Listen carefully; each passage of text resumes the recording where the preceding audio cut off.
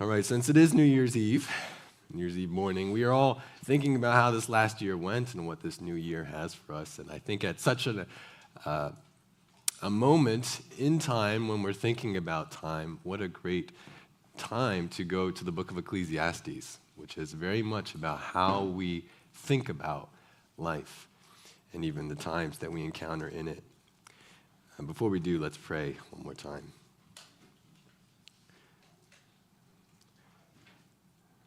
Great God, you have such wisdom for us in your word. And Lord, we want to hear it and I want to proclaim it. But Lord, I pray that my voice, coughing, those types of things, Lord, they would not distract at all from your truth. Rather, Lord, that we might be able to focus in on what the word of Christ is. A word that is so necessary for us because otherwise we will live a frustrated, discouraged, unwise, unholy life. God, I pray that this people, your people who have gathered here, and those who are listening online, Lord, that they would humble themselves before you, the Lord of time, the Lord of all times. And we would say, with holy reverence, your will be done, God. I will trust you and just seek to make the most of these times. In Jesus' name, amen. You know, one of the aspects of living in New Jersey that I've always enjoyed, always loved, is that we have the four seasons. We have the four seasons in all their glory. Now, some places in the world don't have that. They only have two seasons, wet and dry. I'm thinking about Los Angeles in particular. But in New Jersey, you do get the four seasons. You get the budding spring flowers, you get the hot summer sun, you get the absolutely gorgeous fall foliage, all the deciduous trees we have around here, and then you have even some soft winter snowfalls. It's a special place. Variety, as they say, is the spice of life, and we do have that spice here. And it helps that New Jersey seasons are generally moderate. It's not too wet, it's not too dry. It's not, it does get hot in the summer, but not too hot. It does get cold in the winter, but not too cold. And you can compare that, too, to other places in the world, which technically have the four seasons, but they have such extreme summers or such extreme winters that it's dangerous to go outside. Thankfully, we don't have that here. But as much as it is a blessing to experience changing the cycle of the four seasons, it's worth noting that the different seasons of Earth are also a fundamental source of frustration, no matter where you live. Seasons are a source of frustration. How so? Well, just think about it.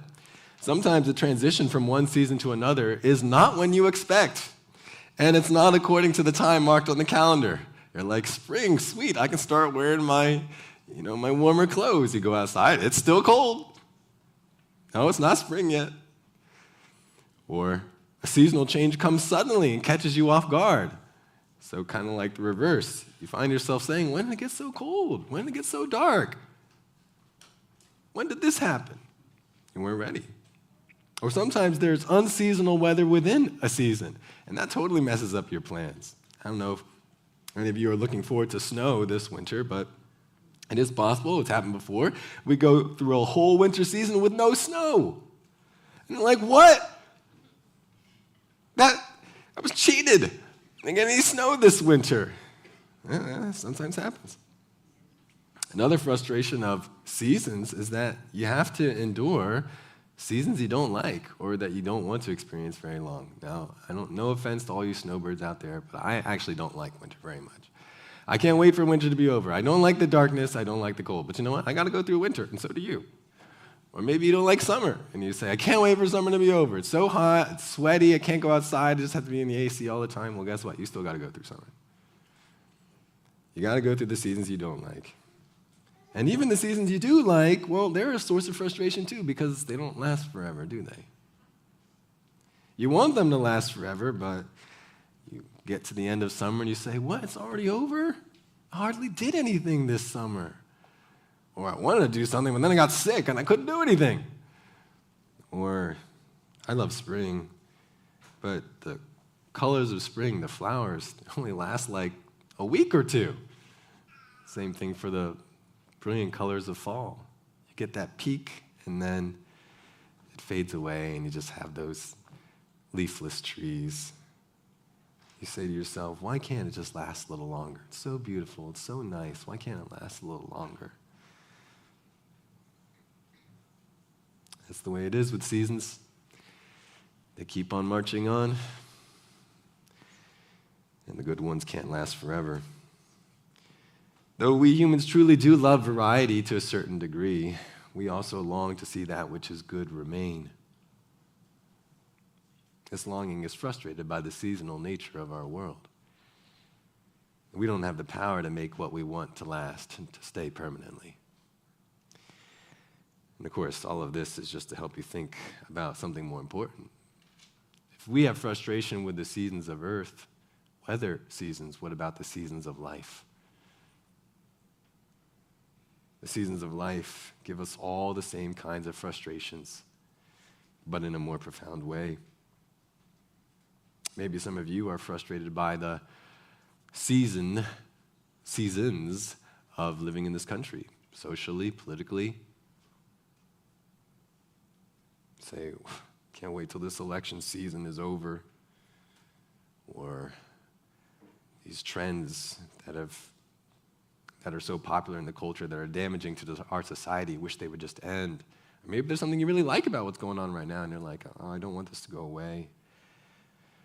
That's nationally, but even personally, you may be going through seasons. Some that you really don't like, and you can't wait till they're gone. Maybe you're having some sort of financial trouble, or as we all know, I think many of us are going through a health problem season, some of them more serious than others. Say, I didn't want this season. I want it to go away soon. Maybe it's a season of strained relationships. Or maybe you have something wonderful going on in your life right now, but it's gnawing at you at the back of your heart because you say, I want this to last. Maybe you're a parent who's really enjoying where your kids are right now, and you're like, I don't want them to grow up anymore. This is such a sweet time with them. But you know what? They're going to grow up. Or maybe you have made some good friends here in this church or in where you live, and you don't want them to move away. But you know what? That's the reality of life. Your friends are not going to be around forever. Still, you say, I wish I could enjoy this a little bit longer, make it last. All other types of seasons that you may be encountering or soon will. It's a source of frustration. But how are you to respond? How are you to respond to the changing seasons or changing times of life? Is there a way to control our times? To avoid the bad seasons? To make the good ones last? Or if not, how can we still approach life seasons in a way that is wise, that is holy, and that even leads to your happiness? Well, God's going to tell us. He's going to tell us from Ecclesiastes chapter 3. So please open your Bibles to Ecclesiastes 3, verses 1 to 15. God's going to speak to us through his writer, Solomon, King Solomon of Israel. The title of the message today is Make the Most of Your Times. Make the most of your times. Ecclesiastes 3 is on page 671 if you're using the Pew Bible. I'll just give you a tiny bit of the context here. In Ecclesiastes 1 and 2, our author, King Solomon, he tells us that life is a vapor of vapors. You've heard it famously, vanity of vanities, all is vanity, but more literally, vapor of vapors. Everything is vapor. It's insubstantial, it's mysterious, it doesn't last. That's what life is. That's what life in a cursed and fallen world is. And one of the reasons it is that way, as Solomon tells us in Ecclesiastes 1 and 2, is death. Death, that fundamental ending of living things in this world. It makes life vaporous.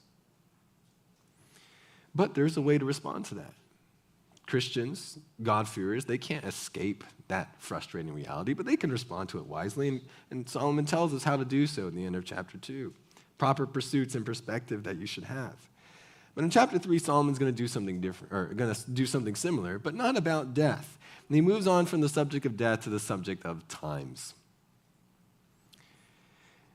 And that's what he pursues for the rest of the chapter. And we're just looking at the first part, the main part, Ecclesiastes 3, 1 to 15. So follow along with me as I read Ecclesiastes 3, 1 to 15. There is an appointed time for everything, and there is a time for every event under heaven. A time to give birth and a time to die. A time to plant and a time to uproot what is planted. A time to kill and a time to heal. A time to tear down and a time to build up. A time to weep and a time to laugh. A time to mourn and a time to dance. A time to throw stones and a time to gather stones. A time to embrace and a time to shun embracing. A time to search and a time to give up as lost. A time to keep and a time to throw away. A time to tear apart and a time to sew together. A time to be silent and a time to speak. A time to love and a time to hate. A time for war and a time for peace. What profit is there to the worker from that in which he toils? I have seen the task which God has given the sons of men with which to occupy themselves. He has made everything appropriate in its time. He has also set eternity in their heart, yet so that man will not find out the work which God has done from the beginning even to the end. I know that there is nothing better for them than to rejoice and to do good in one's lifetime.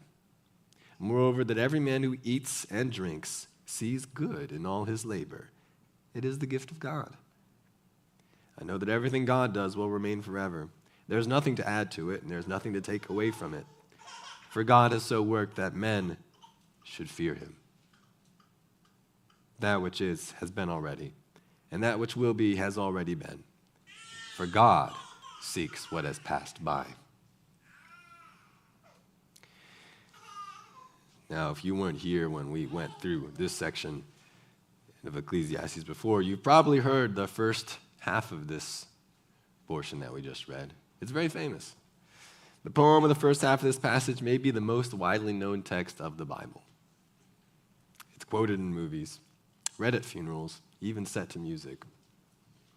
But as enchanting as the poem of Ecclesiastes 3, 1 to 8 is, it cannot really be understood without its context. And that's Solomon's explanation of the poem in verses 9 to 15. Many assume that Solomon's poem here is a wistful celebration of the different seasons of life. But a closer reading of these words and their context reveals something quite different.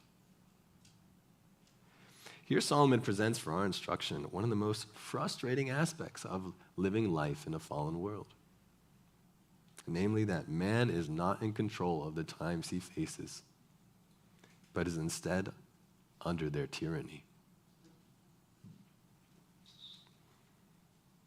Brethren, just as you cannot control the 4 seasons of the earth, you cannot control the times of your life.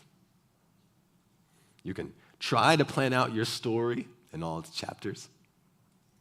You can try to be like the arrogant man of James 4, verses 13 to 17. And says to himself, here's when I'll do this, next year I'll do this, that's when I'll accomplish this, and I'll make sure to do this first. You can try and think that way in your mind. You can believe that you have the power to make things happen. You can force the times that you want. But sooner or later, you'll find out that you don't, in fact, have that power. And you ultimately are not in control. You will eventually have to submit to and endure whatever times are given to you, whether they are good or bad. Now, this frustrating fact can lead you to despair or to bitterness towards God, towards other people. You can yield to prideful anger and not having life go the way that you want, and lots of people do. Or you can turn to a better way. the way that Solomon himself counsels you in verses 9 to 15. Let's take a closer look at this profound text. We're going to approach it in two parts. First, we'll examine the poem where Solomon shows us the frustratingly uncontrollable times of life. And then second, we'll examine Solomon's counsel as to how we should live in response. Start with the poem, verses 1 to 8. There's no denying that there is a certain transfixing beauty to this poem. There's something very pleasant about the symmetry of the lines, the regular rhythm, their sweeping capture of the various aspects of human existence. We can also discern a purposeful structure within the poem. Every verse presents a pair of merisms. I may ask, what is a merism? A merism is just a figure of speech that expresses totality or comprehensiveness by referring to the two extreme ends of a topic. So if you know a subject from A to Z, well, you know it from one end to the other. You know everything there is to know about it. You know the two extremes and everything in between. That's a merism. That's what we see many, many times in this poem.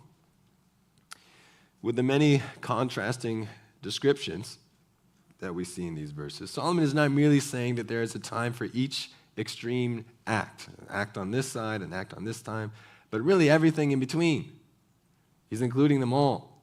He's capturing the totality of life in this poem with all the merisms. However, there's a total of 14 merisms presented here, or 7 pairs of merisms. And that's significant. 7 is a number that emphasizes completeness, is often associated with the works of God. Some of the pairs of merisms are clearly related to each other. For example, in verse 2, the first merism describes the two ends of human existence. And then the second pair describes the two ends of a plant's existence. So you see, okay, this first pair of merisms is clearly purposefully put together. In terms of content, Solomon has been keen in this poem to account for all of life. Within these 7 poetic lines, we have life, death, work, relationships, speech, emotions, construction, destruction, conflict, pleasure, and pain.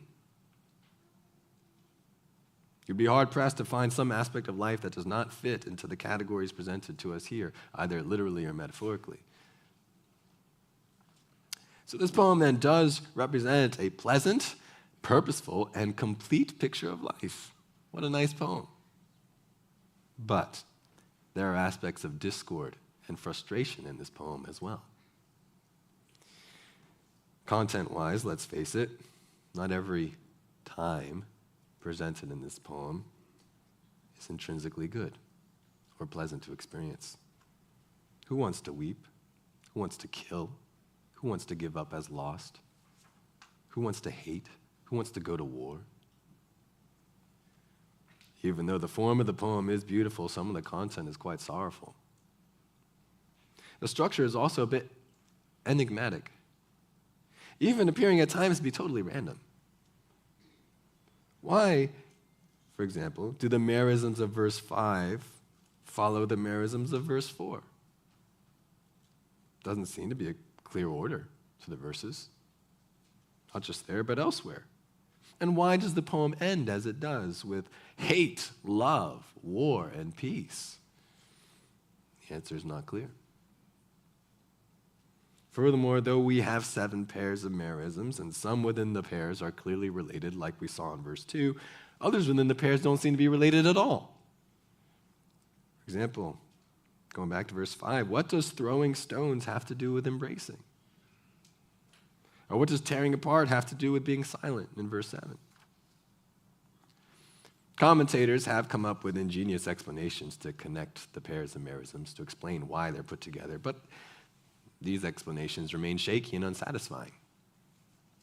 Is there really a true purpose in each pairing in this poem, or in the arrangement of the poem as a whole? Or take the merisms themselves. Why they, at first glance, seem like they are opposites of one another, not all of them really are. They're not actually opposite extremes. For example, going back to verse 2, that first merism, it's well translated in the New American Standard 95 version of the Bible. The Hebrew does say a time to give birth and a time to die, not as in some other translations, a time to be born and a time to die.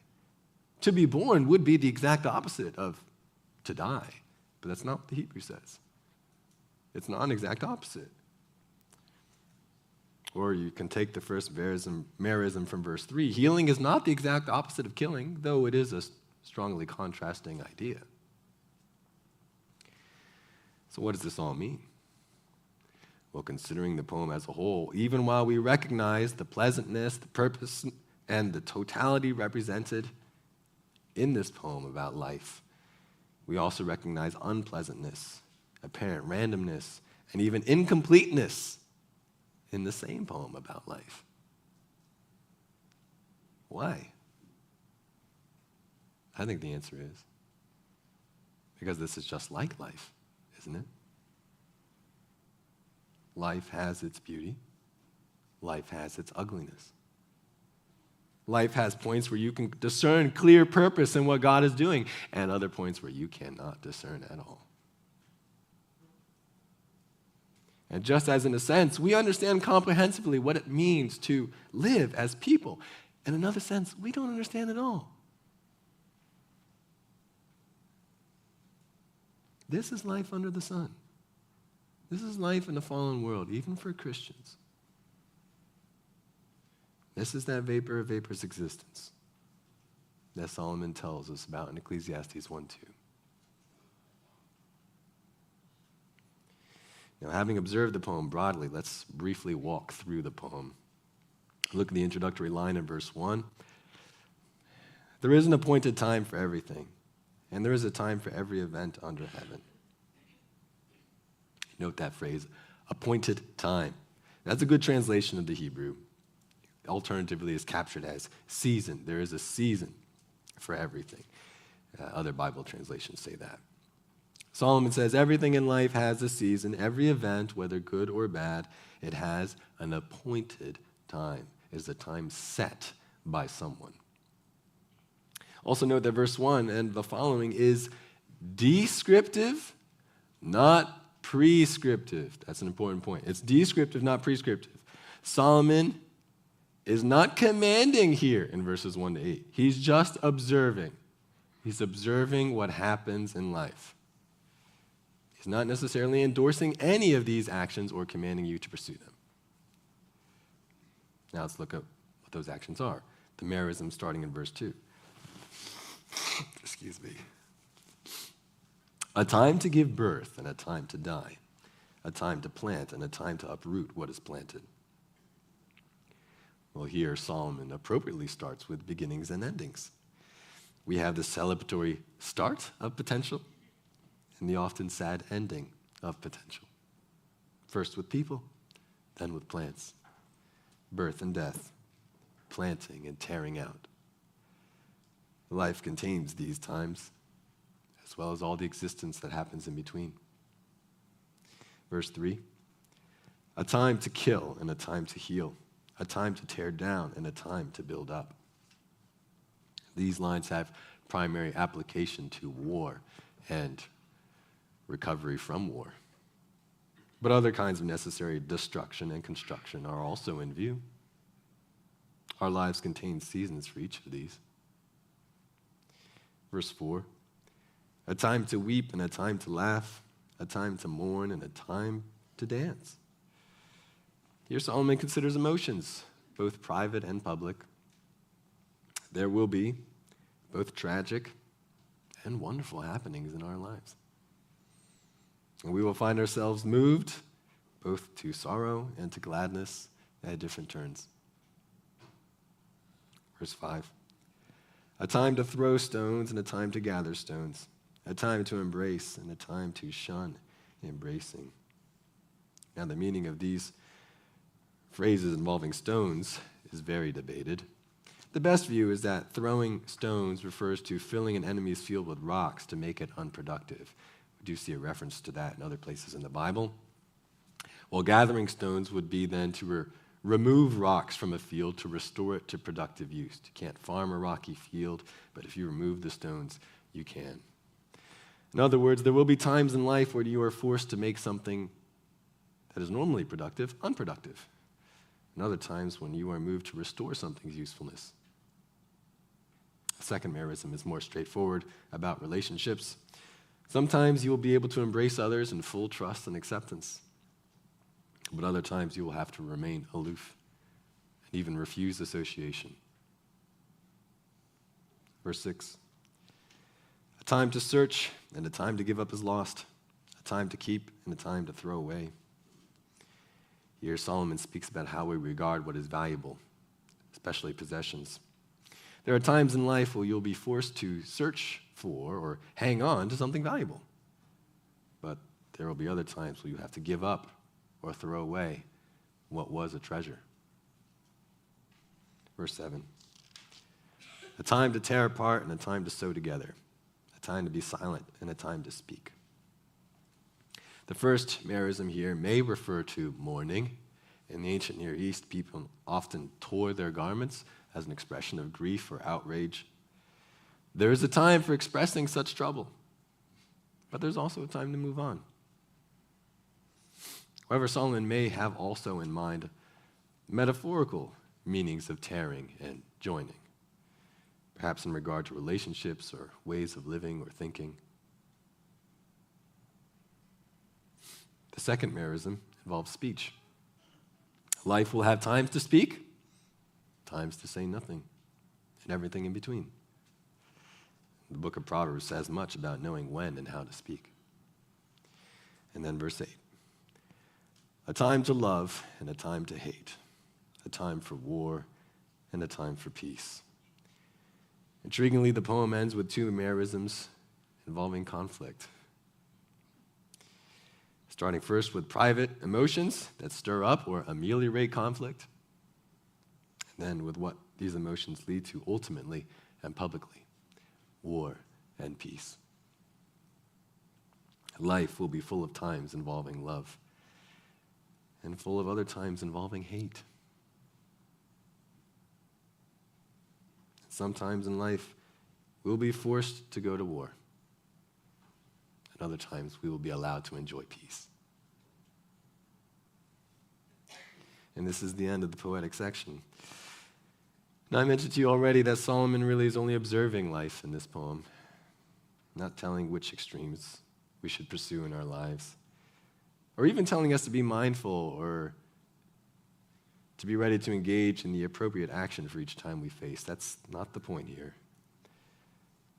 No, as the following verses are about to confirm for us, Solomon is instead emphasizing for us how all the different times or circumstances that we find ourselves in our lives, circumstances in which we are exercising real choice and agency. It's not like we're just drifting along, not doing anything. We're making decisions, we're making choices. Nevertheless, these times, they are given to us and not brought about by our own will or power. Not ultimately. Our times are given to us, and our necessary responses to those times is already determined for us. After all, just think about verse 1. Or rather, verse 2. Can a pregnant mother refuse to give birth when her time has come? Her body's going to act by itself. Or can a person keep on living when it is his time to die? No. Or consider again verse 4. Does a person really choose to weep or laugh, mourn or celebrate? No, he's moved. He's moved by the tragical or wonderful circumstances he finds himself to these emotional responses. And think about this too from this poem. What is the use of resisting any time that is given to you? I'd say there is no use. You only end up hurting yourself if you do so, while your compelling circumstances remain. Consider verse 1 again. verse 2, the first merism. When it comes to agriculture, there is a set time for planting, and there's a set time for uprooting or harvesting what you've planted. Unless you plant at the appropriate time, your crops are not going to grow well. Unless you tear out at the appropriate time, your yield is going to suffer. Yes, we've got modern technology, greenhouses, et cetera, today, but think normal circumstances, especially at that time. If you don't follow the set times of a plant cycle, you will suffer for it. Or consider verse 8. If you remain at peace when the time has come for war, you are going to suffer for it. And you probably will be forced to go to war in the end. David was forced to fight his beloved son Absalom when Absalom rebelled. He didn't want to, but it was forced upon him. Just as the Allied powers were forced to fight Nazi Germany in World War II, when all efforts at appeasement had utterly failed and only made the problem worse. On the flip side, if you remain at war when the time has come for peace, your stubbornness will only result in your own hurt, and you will be forced to peace eventually. Just as King Saul futilely pursued David, but wasn't successful, and he ultimately perished. Just as the Japanese in World War II refused to seek peace with America until their major cities had been devastated by atomic and incendiary bombs. Know when a season of life is given to you, resistance is futile. Your hand will be forced. And finally, notice this. Solomon presents many different times of life, but how do you know which time is coming upon you next? Answer, you don't. Oh, you might know to expect various seasons in your life at different points. And you might broadly understand that childhood and adulthood and old age, they will eventually come upon you in a certain sequence. But you still won't know the specifics. And you may not make it to all those other stages.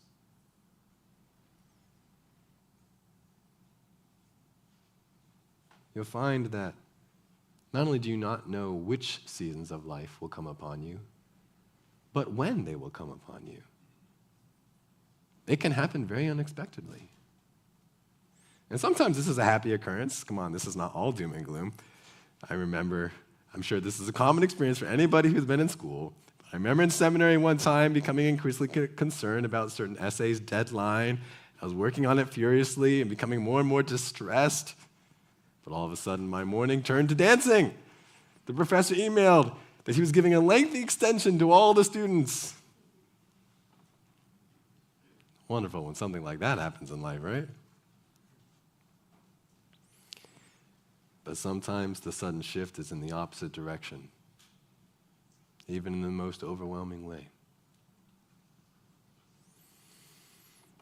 As some of you know or you follow the Solid Christian blogger Tim Challies, you may remember how his 20-year-old son Nick died suddenly on November 3rd, 2020.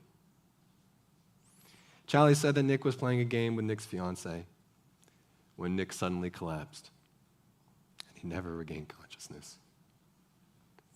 The coroner later reported that Nick likely entered cardiac arrest after his heart, for an unknown reason, suddenly shifted into an unsustainable rhythm. In other words, Nick was a healthy 20-year-old whose heart simply stopped working. Challies wrote that the family had been looking forward so much to Nick's return from college over Thanksgiving, not just because he'd be home, but because he was bringing his bride-to-be.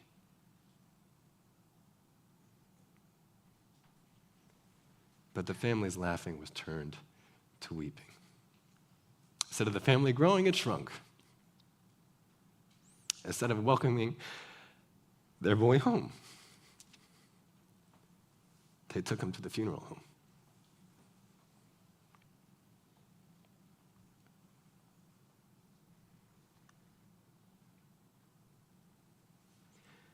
how quickly the season of joy can change. But what can we do to foresee it or to stop the appointed time?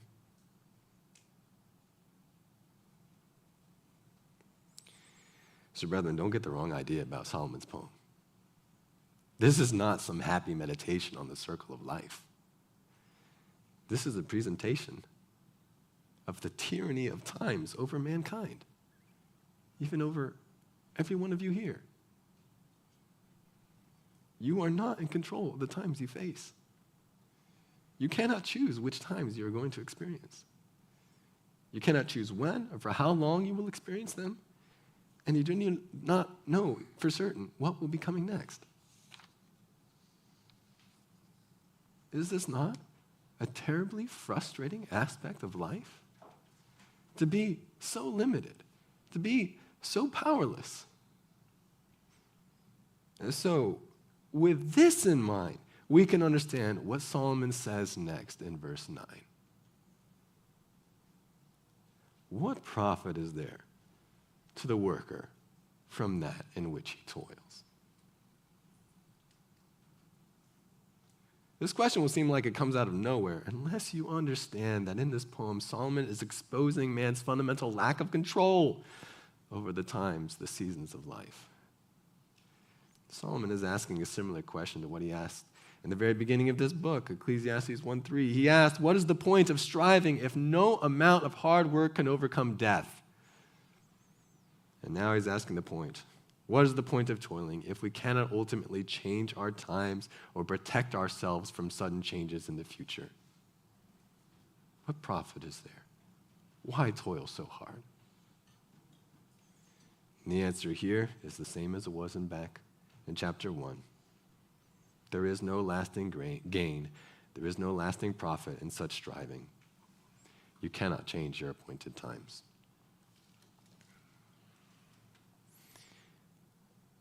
But there's more. Solomon's words, they are not meant to make you despair. But they're meant to make you ask, well, how should I then live? That's the right question. And Solomon will answer that for you. In verses 10 to 15, Solomon, he urges three wise responses to make the most of the uncontrollable times of your life. Three wise responses to make the most of the uncontrollable times in your life. And this is the real takeaway from today's message. The first wise response is in verses 10 to 11. And that is, number one, recognize God's control. The first wise response to make the most of the uncontrollable times in your life is to recognize God's control. Let's read these verses again.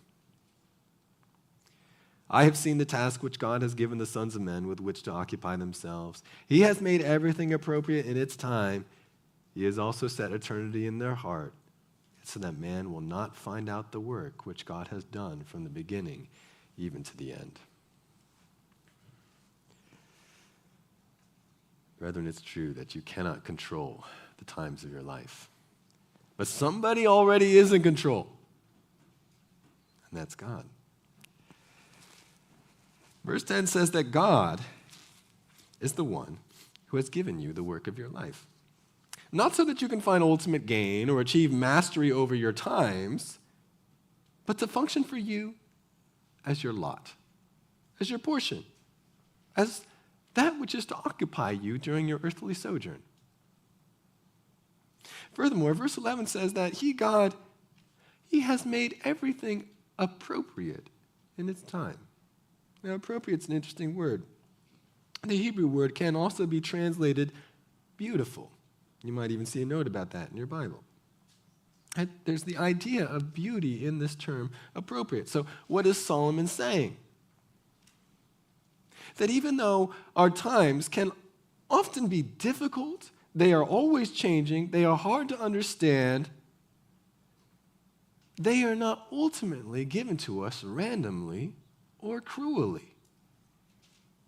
Rather, a good and wise God has made each one of these times fitting or beautiful when it appears. Now, don't misunderstand what I'm saying. This does not mean that every time is beautiful in and of itself, that God enjoys death, God enjoys seeing you suffer. No, that is not God's heart.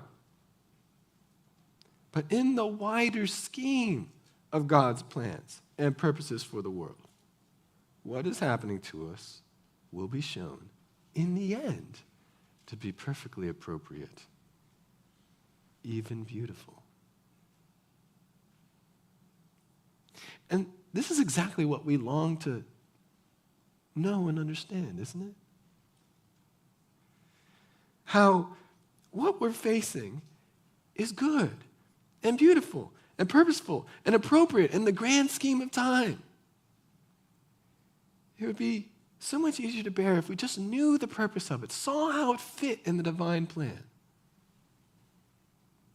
Solomon admits this himself in verse 11 when he says, he has also set eternity in their heart. That is, God has placed a sense of timelessness in man such that man not only longs for permanence of that which is good, but he also longs to understand how everything in time fits together. I want to know what God's doing, how it all works, how it's all going to work out.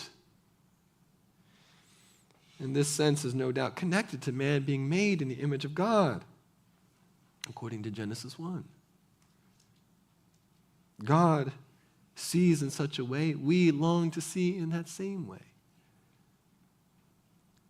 However, because of sin, because of the fall, God has made man time-bound and unable presently to see or comprehend what God has been doing from the beginning to the end.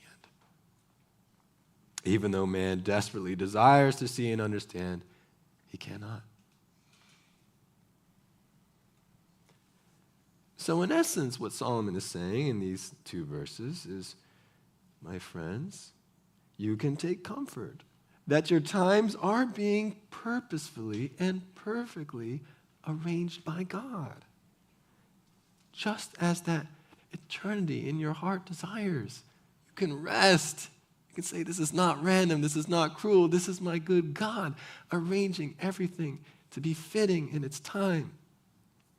That's a comfort, but Solomon would continue, you must accept the frustrating fact that you will not and cannot see what that arrangement is during your life. Thus, the sense of eternity in your heart will also remain agitated and unfulfilled. You can take comfort that there is a purpose, but you can't know what it is. Not yet. As with Solomon's previous counsel in Ecclesiastes 2 regarding death, Solomon cannot totally erase for us the frustrations of life due to uncontrollable times, but he's showing us the best way to deal with it. The first wise response to your uncontrollable times is to, number one, recognize God's control. The second wise response is in verses 12 to 13. Number two, rejoice in God's good. Rejoice in God's good. Look at verse 12.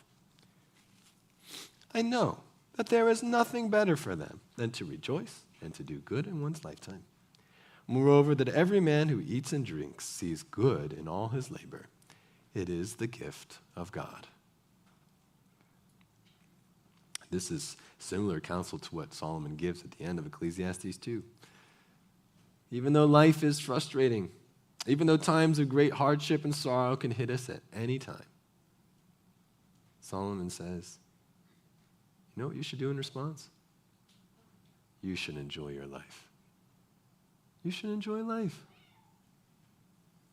Rejoice, Solomon says.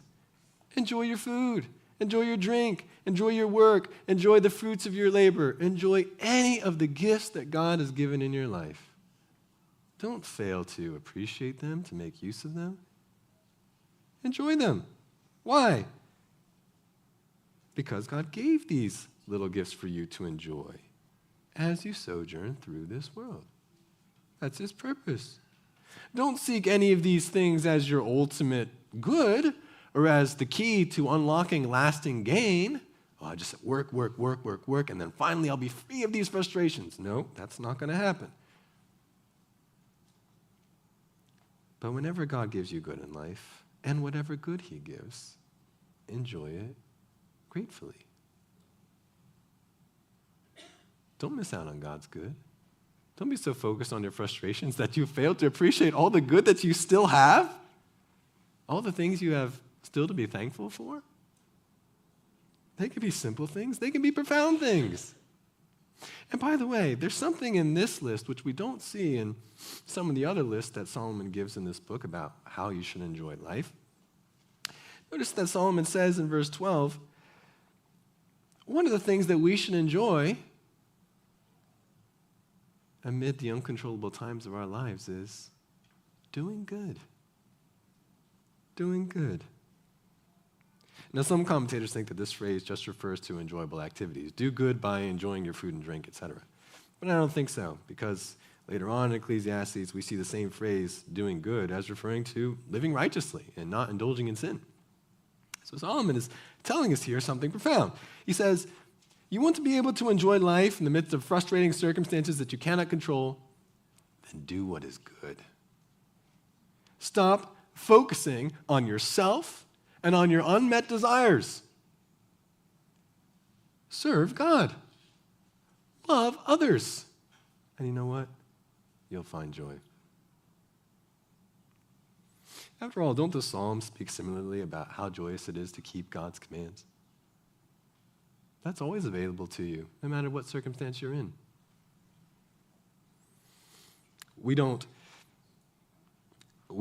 really are proving disobedient to God when we seek lasting gain in the world via its treasures, or we seek to use them as some means of overcoming death or uncontrollable times. These are impossible. They are the wrong way of using God's gifts. But there is a right way, and that's what Solomon is counseling us about. He says, to make the most of your times, these uncontrollable times of your life, do good and enjoy life. Rejoicing in God's good is the second wise response.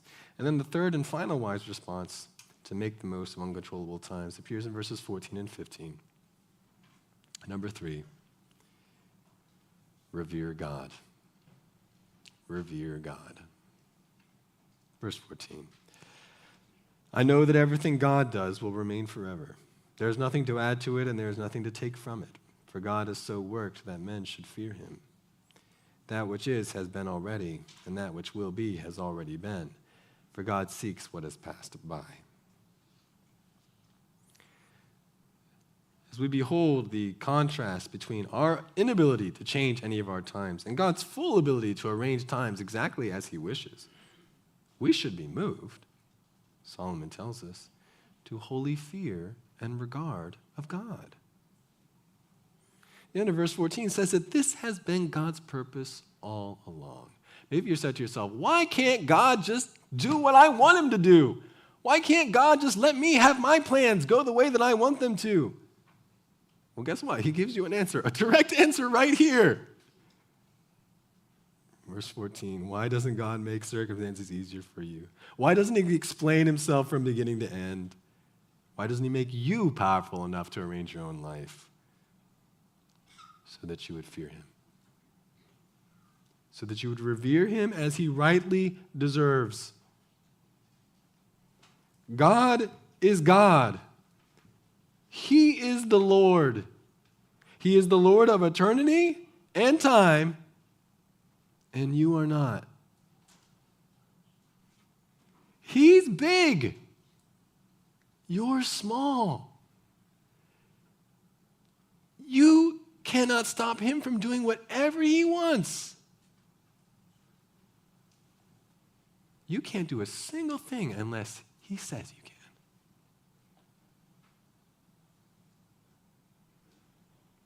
You cannot undo his arrangement of times. You cannot add to or take away from anything that he has decreed. You can only do what man has already done. which gets you and everyone else nowhere fundamentally new, as the beginning of verse 15 says. God does, but you and I cannot.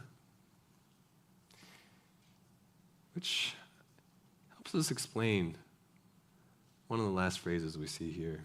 Notice in verse 15, it says, God seeks what has passed by. And that's kind of a weird phrase, right? That has long puzzled interpreters of this passage. Literally, the Hebrew is, God seeks that which is being pursued. God seeks that which is being pursued. Solomon, what are you talking about? What's being pursued? Are we talking about past events? Talking about persecuted people? What's this mean, and what's it mean in context? Well, the answer that makes the most sense to me is that God seeks what man seeks, but in vain. God is able to seek and find what man unsuccessfully seeks. Man seeks truly earth-shattering achievements. He wants to change the world. Man also seeks eternity-encompassing knowledge. I want to know everything from beginning to end. I want to see how everything works. I want to know it all.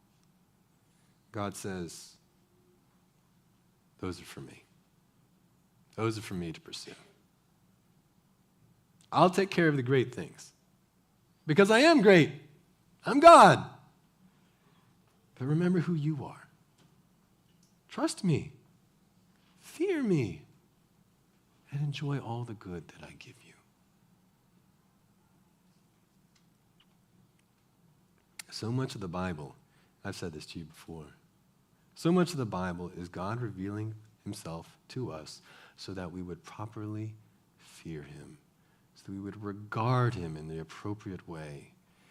He deserves our reverence. He deserves our awe. Awe that is, yes, mixed in with a little bit of knee-knocking terror. Do you realize who God is? He's the Lord of times.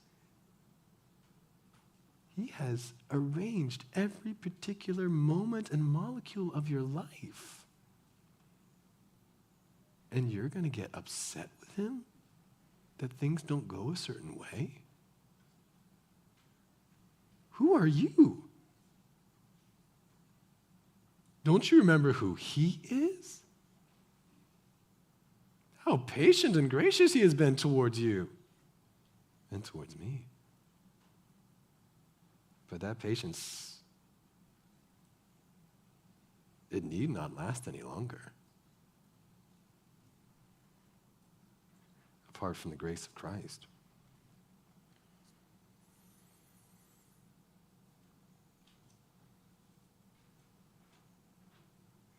The God who is deserves our trust, obedience, and worship. And to help us, actually as a kindness towards us, God says, that's why I've arranged your life the way that it is. And that's why I haven't even explained to you the whole thing. So that you would come to me in the appropriate way, and we would have a right relationship.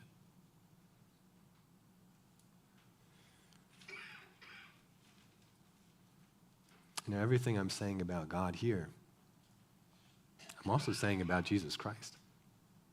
Because Jesus is God. So did you know that Jesus is the Lord of times? Jesus is Elohim. Jesus is Yahweh. He is the one who makes things happen. He is the Word of God, after all. And the Word of God, as we know from Isaiah 55, does not go forth and come back void. He's the shaker of heaven and earth. He gets things done. He's the Lord.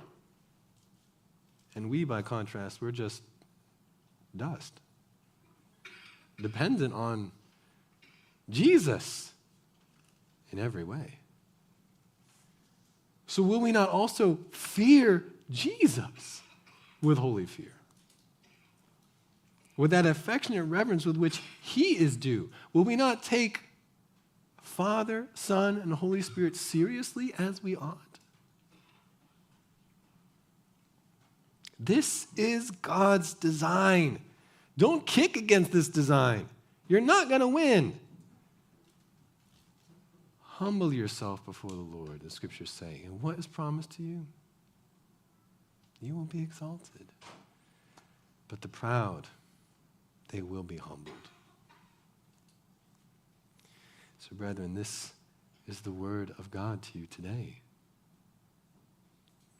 Now that you've seen afresh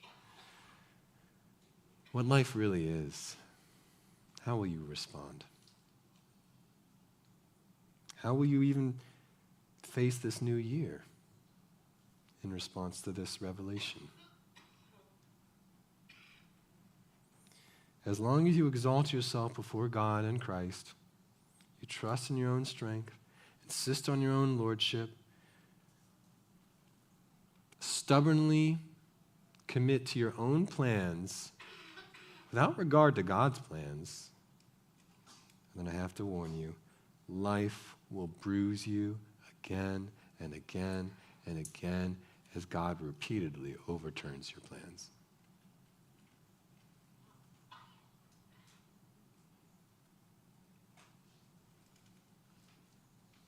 It will not profit you to kick against these goads. Even worse, your arrogant living and refusal to fear and serve God, to do good during your life, it places you under the judgment of God, which he must pour out on all sinners. But if by God's grace, responding to the word of God through Solomon, you choose a better way, you choose to respond to the frustration of uncontrollable times with the Lord's own wisdom, you know what the result will be? You will be blessed. You will walk upon the way of wisdom and life.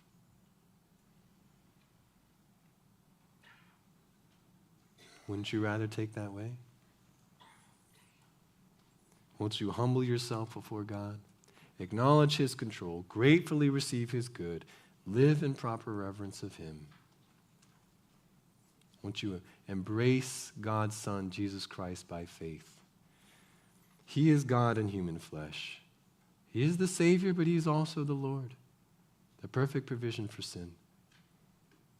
Pays for all your arrogance by his own death, all your insistence on your own way, clothes you with his own perfect righteousness, the righteousness that you should have had but did not. And as Pastor Bobby prayed, he intercedes for you now as a heavenly high priest. You know, Jesus really is the perfect example of the lived out wisdom of this passage.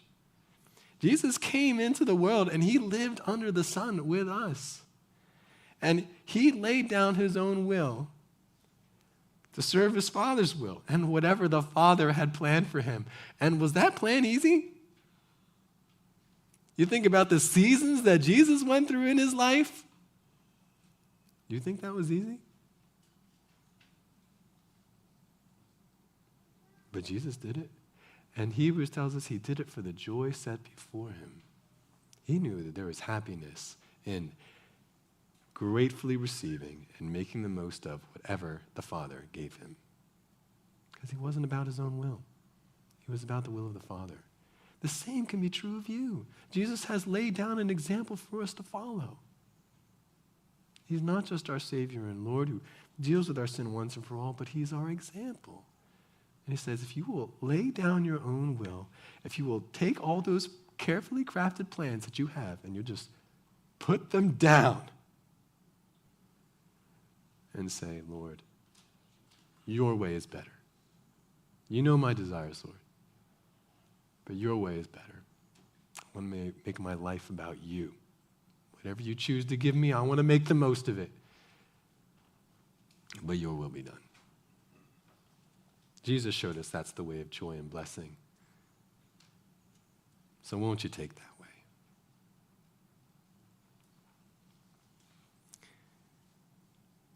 Now, I don't know what metaphorical seasons are coming up for you and me next, both nationally, personally. But whatever our good and wise God has determined is right. And we can't change that reality. We can change our perspective, though, as we trust in the Lord of all times and seasons. You know, Proverbs 3:5 is a famous verse, but I wonder how much we believe it. Trust in Yahweh with all your heart, and lean not on your own understanding. In all your ways acknowledge him, and he will direct your paths. Sometimes we get so miserable, so anxious, so angry, so depressed because we forget the truth of those few verses. We say, I need to see it all, God, before I'll trust you. Or I need you to do it my way before I trust you. God says, no. Go back to square one. Trust in me with all your heart. I'll take care of you. And he will. That's something, though, that we need encouragement for, and that's why God gave us the body.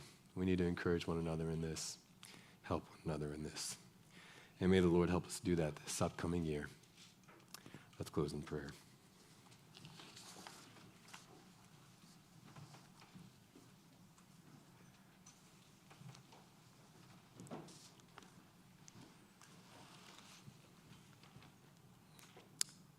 Heavenly Father, we confess what we think of as really good plans for our lives, really good plans for our church, really good plans for our ministries, really good plans for our families, our marriages. And Lord, we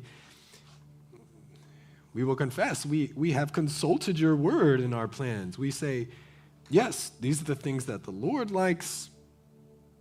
Surely they should happen in just this way.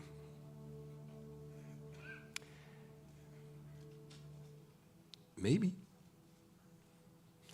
But Lord, we don't see the end from the beginning like you do. And we have a bias towards ourselves. We think much more generously about ourselves than we ought. And we say to ourselves, oh, I'm not in need of greater sanctification. I'm surely enough like Christ now. Therefore, I just need things to go well for me from here. Lord, you know better. Lord, it is a frustration. We know that you didn't design this world in the beginning to be frustrating to us like this. And in the end, Lord, when you bring us into your kingdom, when you bring those who have trusted Christ, who have repented of their sin and trusted Christ by faith, when you bring them into your kingdom, there's not going to be this frustration anymore. When we are living in your new heavens and new earth, we will see the work that you have for us to do. It will last. It will be fulfilling. It will be perfectly in line with your own will.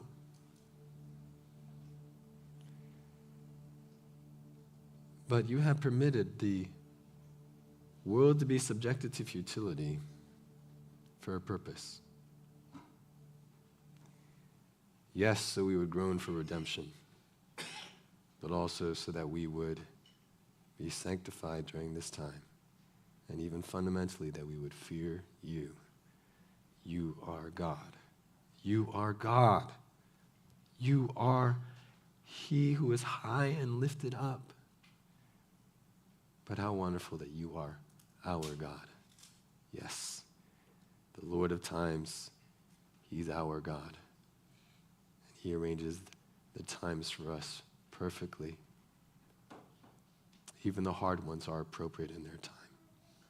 But Lord, help us to trust you.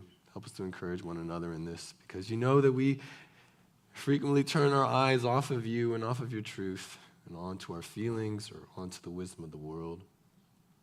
And that will not help us. Bring us back, Lord. Bring us back to a sane perspective as we go to this new year. that says, I can trust what my God says in his word, even when I don't fully understand, because he's God and his word is tested. Lord, we love you, and we will believe your word. If you will give us the grace, and you promise that you will, we will follow after you in whatever circumstances you choose for us. Help us to stand. Help us to keep coming back to your word, even in a disciplined way, so that we don't drift away from it. In Jesus' name, amen. Let's stand together as we sing our last song.